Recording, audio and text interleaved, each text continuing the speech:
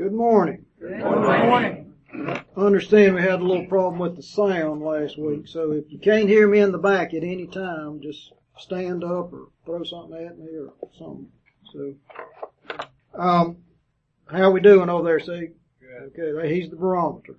Gonna talk about, I wanted to do a little bit of a summary. I know some of y'all might not have been here. Some of you might have dozed off. And so I just talked a little bit about what we talked about last week. Dietrich Bonhoeffer is a German theologian that was born in 1906 to into a very privileged environment.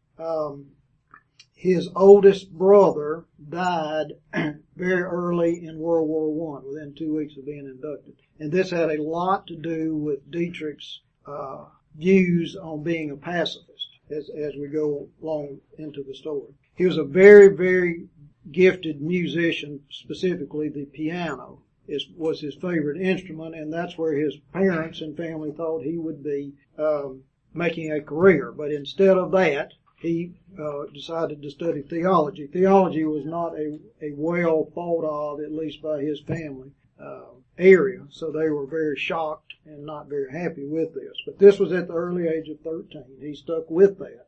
Then, of course, through the rest of his life. He, as I said, was born into a very privileged environment. He was able to travel because his father was came from a very well-to-do family. And so his travels, he went to Rome, went to Barcelona, and the United States. These are all the things we talked about last week. And had an opportunity to really experience life and people that were not near as fortunate as he was.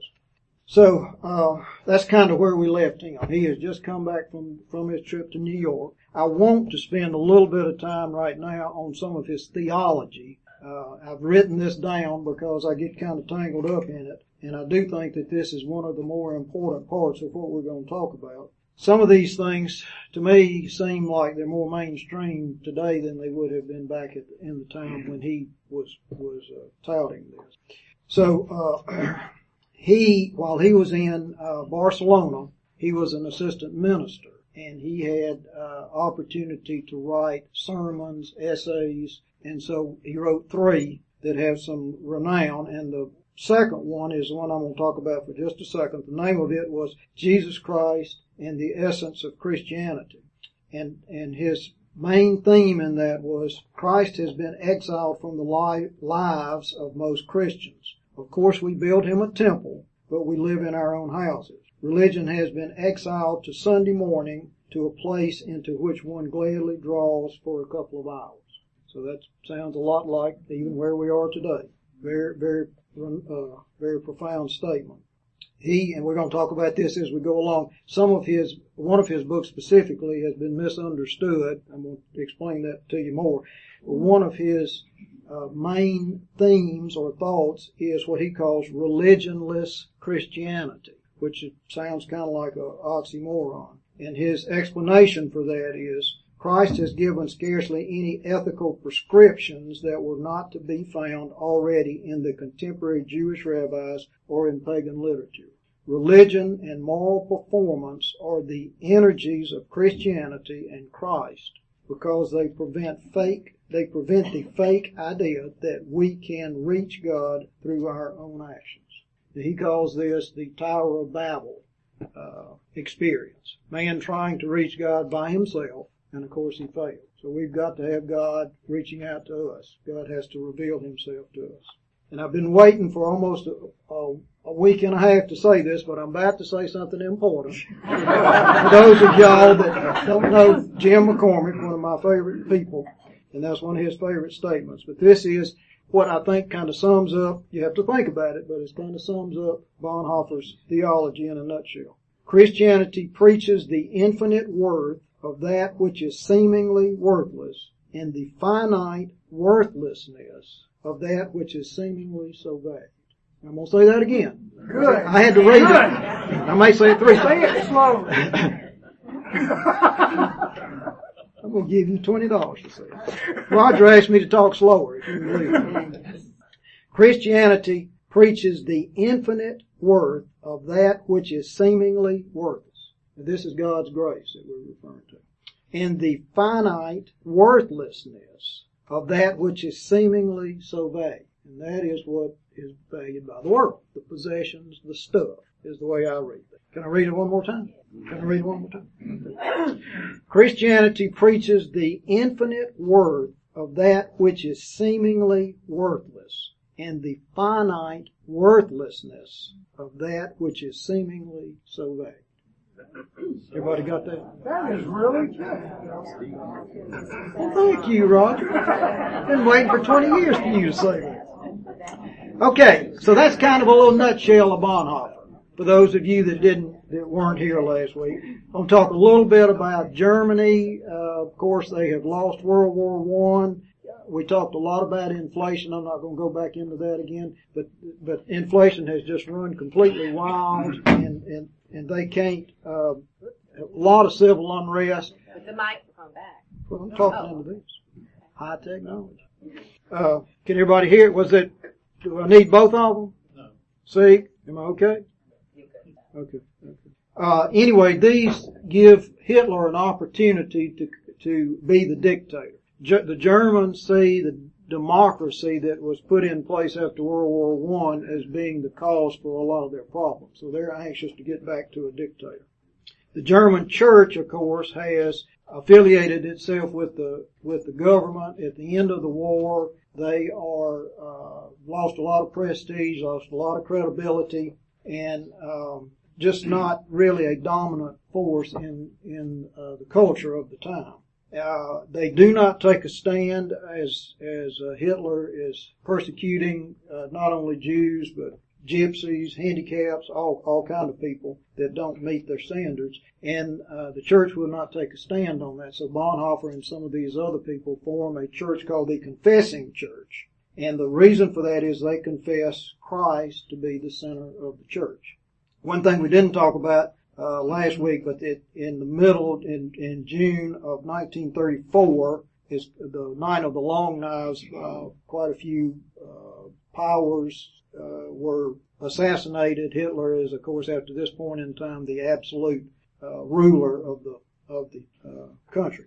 So this week, let's see how am I doing on time. This week we're going to pick up in 1935. Excuse me. One thing we didn't talk about last week too much about is his family. He does have a twin sister, I told you that. She marries a Jewish man about this time, which brings the Jewish question much closer to home for their whole family. The father of his brother-in-law dies, and he is asked, Bonhoeffer is asked to speak at that funeral. He is a theologian, has been ordained by this time. And he goes to the church and asks them for guidance, because this would be a pretty controversial type request. He sees it, and the church suggests that he does not speak at the funeral, and he takes their request and does not speak at the funeral. This is the one thing that I've seen in the little bit that I've read that he really regrets. As time goes by, he really regrets this. He apologizes to his sister numerous times, because he sees it as taking the easy way out of a situation when he knows he should be doing the other thing. Okay. His friends, but he is, and I didn't mention this, I mentioned it last week, he is, if not the first theologian in Germany, one of the very first to denounce Hitler. He is I see him as the biblical Daniel that Don was talking about. He's the one that says, you're doing the wrong thing. If something doesn't change, bad things are going to happen. He's telling that to the country, he's telling that to the church. So he is, starting to get into the crosshairs of the Nazi party. His friends realize how much potential he has, and so they're looking for other opportunities for him. During this time, he makes and you may have heard this, a Jeremiah sermon, they call it. And he talks about Jeremiah and how God made his life miserable until he did what God wanted him to do. And he, in some ways, compares himself to that. And he, if anything, sees what his destiny is going to be, I think, at this time. He also has one brother-in-law that are in the government and far enough up in the ranks that they can see some of the atrocities that the Nazis are doing to the Germans, to the other people. Most of the people in Germany, of course, all this has been filtered through the propaganda machine, but they know pretty much what's going on. So, of course, Bonhoeffer knows what's going on, and his whole family does. And as Bonhoeffer speaks out about it, the friends want him to try to kind of keep him out of the mainstream. And as I mentioned before, this confessing church is not a state-supported church, so they had to drum up their own support. And Bonhoeffer is asked to be a instructor at a seminary. And they have to find a place to have the seminary, which happens just to be way out in the country, and they have to find patrons to support it. So there's a elderly woman out in the country that has some land. They use it, and she helps support them. She's going to be important in the story later on. And it just seems as Finkenwald, for those of y'all that care about the names, is where this is. I'm just out from Berlin quite a ways.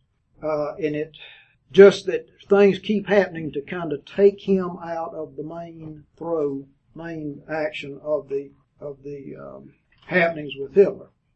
So in 1937, the Nazis start cracking down on the confessing church. In 1938, Bonhoeffer is arrested, first time he's been arrested, and he's just becoming more and more known to the Nazis as all this happens. And we're getting extremely close, of course, to the war starting, which is in 1939. And with the war imminent and the persecution against the Jewish people has become extremely pronounced now, Bonhoeffer's twin sister and her family, who is the Jewish man and their children, leave to go to London. Have to leave at night, all the things that you've seen in the movies. But the confessing church still does not take a stand on the Jewish issue. And that's something that Bonhoeffer really is upset about. That's something that he wants them to do. So anyway, moving right along, in 1939, Bonhoeffer is of the age that he needs to be registered with the military. And this gives him quite a struggle because he is pacifist. He doesn't believe in what's going on, but yet he is very patriotic. So he looks at all of the options that are available. And again, he has friends looking out for him, trying to kind of keep him out of harm's way as best they can. They find him a opportunity in America. It's going to be a 2 to 3 year assignment, and he's going to be the pastor to some German refugees in New York. This looks like the perfect solution to the problem. They are very anxious to get him because he is such a renowned, such a reputation, people know him, so they're very anxious to get him. So he leaves to go to America. This is 1939, right before the war starts. He is in America. I was asked, Vince Grossi asked me this morning what was the one thing that stood out the most in my mind about his life, and this is what I'm about to tell you. He was safe and secure in America, and he stayed there for 26 days, got on the ship, went back to Germany. When I talked to Mike Miller about this, just because we were talking, the quote that Mike Miller said, and of course this is Mike Miller, he shifts gears and he can just, go from whatever to whatever. This is the quote that he gave me, word for word. This is the quote that Bonhoeffer makes about coming back to Germany. I have made a mistake in coming to America. I will have no right to participate in the reconstruction of Christian life in Germany after the war if I do not share the trials of this time with my people. Christians in Germany will face two alternatives of evil: willing the defeat of the nation that Christian civilization may survive, or willing the victory of the nation, thereby destroying the civilization. I know which I must choose, but I cannot make that choice in security. So this is one of the things that has just fascinated me, and you can't help but put yourself in the same situation and say, gee whiz, what would I do in this situation? He is in the United States, secure. He knows that nothing will happen to him. Very easy for him to stay. The people in the United States wanted him to stay. The people in Germany wanted him to stay in the United States. And yet he comes back to Germany. Right, and I even think the last ship that left the United States heading for Germany or wherever he went, this was the last one before the war actually started, before Hitler attacked Poland, or whatever happened to start the war. So when he comes back, he has always been somewhat a part of the resistance that his brother-in-law and brothers are doing, but now he becomes a formal part of the resistance. And he is, can travel. He's got contacts in different countries, so he's traveling, but he's working as a double agent.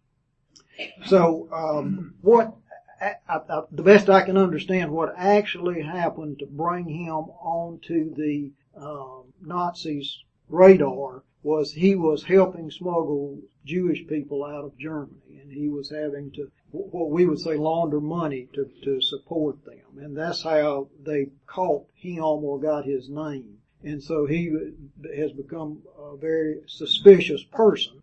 And they have tapped his phone. They have tapped the brother-in-law, the brother's phone. They know that they're doing something. They're not sure exactly what they're doing. So here he is. He's in the middle of the resistance. They have several foiled attempts to try to kill Hitler.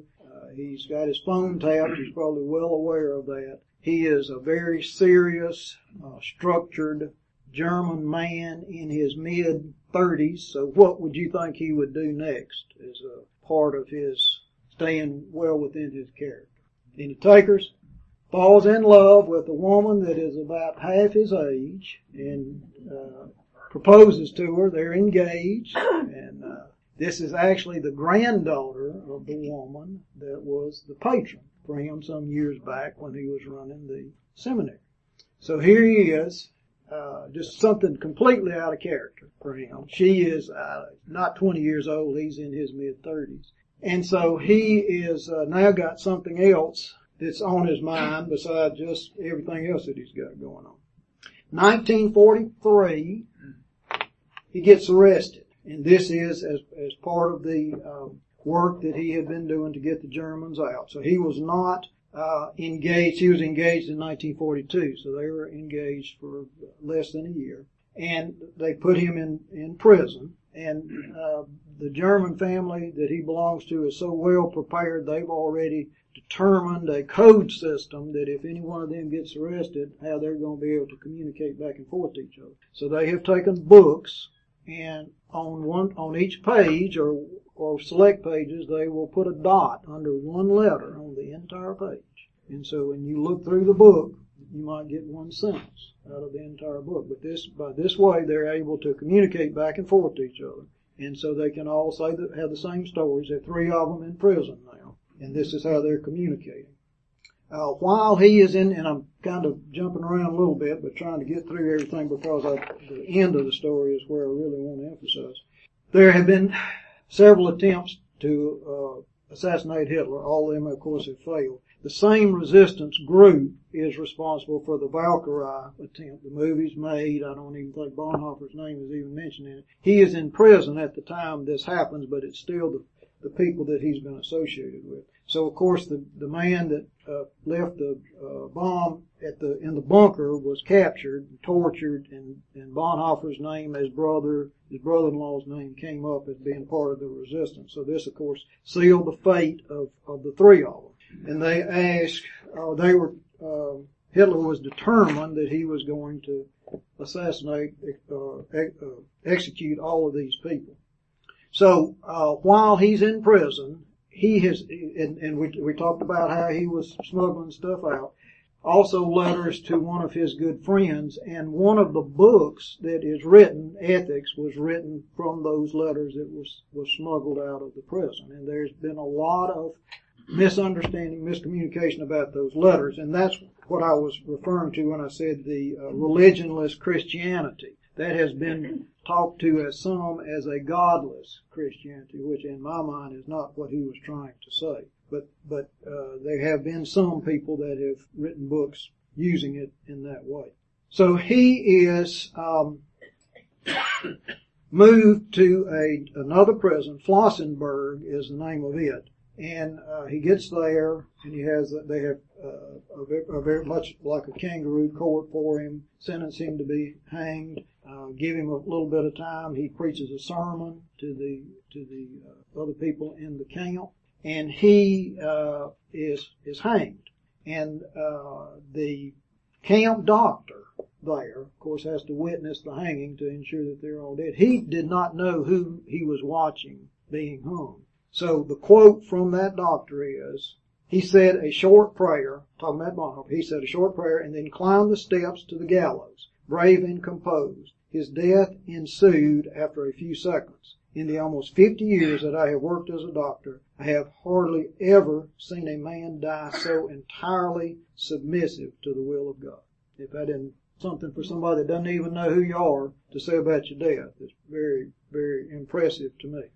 So, this is the 7th day of April, 1945. For those history majors that are here, and Larry Douglas is not here, but he would tell you that on 2 weeks after that, this particular camp was liberated. That's how close he came to living through this. And then one week after that, Hitler committed suicide. So he came extremely close to living through it, but did not. Now one of the saddest parts of the whole thing, everything was in such a upheaval. His family did not know anything about him. They knew the brother-in-law had been killed. They did not know anything about him. They were hoping that he was alive.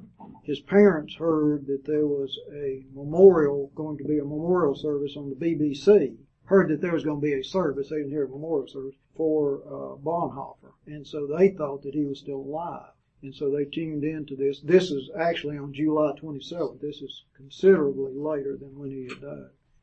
And that's when they finally heard that he had been killed. So this is just a extremely tragic story all the way around. For his parents especially, I would say. So, anyway, that's the story. It fascinated me from a lot of different aspects. The theology, I think, because it seems to me to be much more mainstream today than it was back then. But the mere fact that he was safe and secure in the United States and decided to take the ship back to Germany because of what he believed, knowing full well that he probably wouldn't live through it.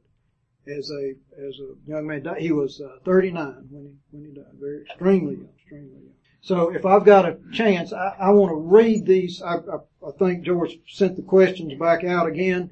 I got a lot more questions than I got answers, as I always do. And so these are just things to think about.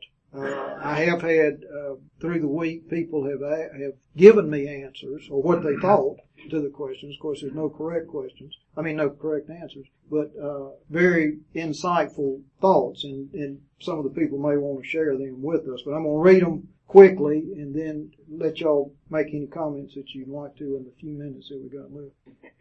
Number 1, how did Hitler hijack the church, and could it happen again? Can you accept that he's a pacifist as he plots to kill Hitler? Did German conditions push Bonhoeffer to situational ethics? Bonhoeffer wanted the church completely separate from the state. Is that different from what the ACLU demands today? Didn't put a question mark at the end of that, I should have.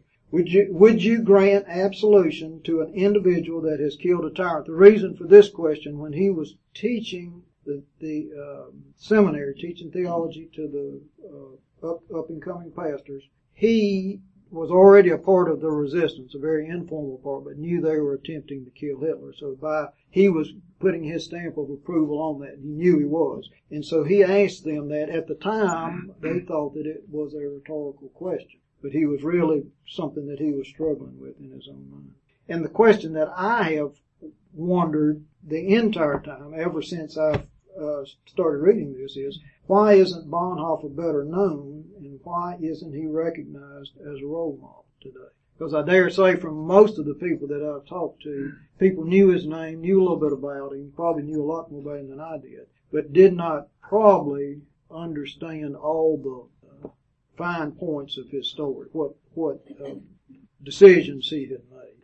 So, comments? If anybody? I've heard some good. Yes, sir. One question. The book addressed the question of the guilt of German people because many of them have said, "Oh, we didn't know about this," and yet the evidence is contrary. Does the book address that question? I won't say it does per se, but it makes it sound like it was available for them if they wanted to know it, and it would be easy also for them to kind of stick their head in the sand too and believe it. But I think there's so much of it that was evident that it would be very hard not to know it. But the book I don't think addresses it per se. Also, to answer your question, I will say one other thing I want to say. The book, I've had as many comments about how in the world did you read such a big book, and we didn't know you knew that many words, and how many pictures does it have in it, I heard all that stuff. But and it does have some pictures. But I can't stress this enough, the DVD, it's not on streaming Netflix. I didn't say that last week. It is the disc that you gotta get, put in your machine. Is very, very good. And they interview he has nieces and nephews that are still alive. They interview them. His fiance's sister, they interview her. Very, very good. Some of the original footage, it is just extremely well done. I think it's a PBS CD. And it is not as good as the book, but it is extremely close to it. So, for those of you that don't want to read the big book, Flossenberg, Flossenberg, right, where he died, right. He was in prison, he was in a different prison, and they took him to that. Of course, this is the very end of the war. Berlin is just in chaos, but they had the orders from Hitler that they had to get rid of these guys, and so that was something that they put a lot of emphasis on. You would think that close to the end of the war that he might have a chance of slipping through. In Oklahoma City, they have the museum for the Thunderbirds from the 145th Infantry Position, and they liberated Dachau. And there they have Hitler's uniform and some of his papers. And the man that took me through the museum had taken those from the bunker. And that's why I wondered. It's really something to see. I walked into the room on Dachau and I couldn't stay in there. I left. But his therapist told him to go work at the museum to get over the war. That's appalling. Yes, sir. I read the other day in the Wall Street Journal several weeks ago that the German government is starting over this again. They're excluding Jewish businesses and discriminating against Jewish businessmen again, starting over. They're going to try to start the cycle over again. Well, I didn't read that, but that's a sad state. Sad state. Oh, yes ma'am. Yes ma'am. I know what that means. Okay, I want to end with a brief prayer, please. Linda's asked me to talk first. Dear God, please make us mindful of those who have made sacrifices for our religious freedom and political freedom. Please help us not to take this for granted. Please be with our military in harm's way. Help our leaders make good and informed decisions and to rely on your wisdom. In Christ's name, amen. Amen.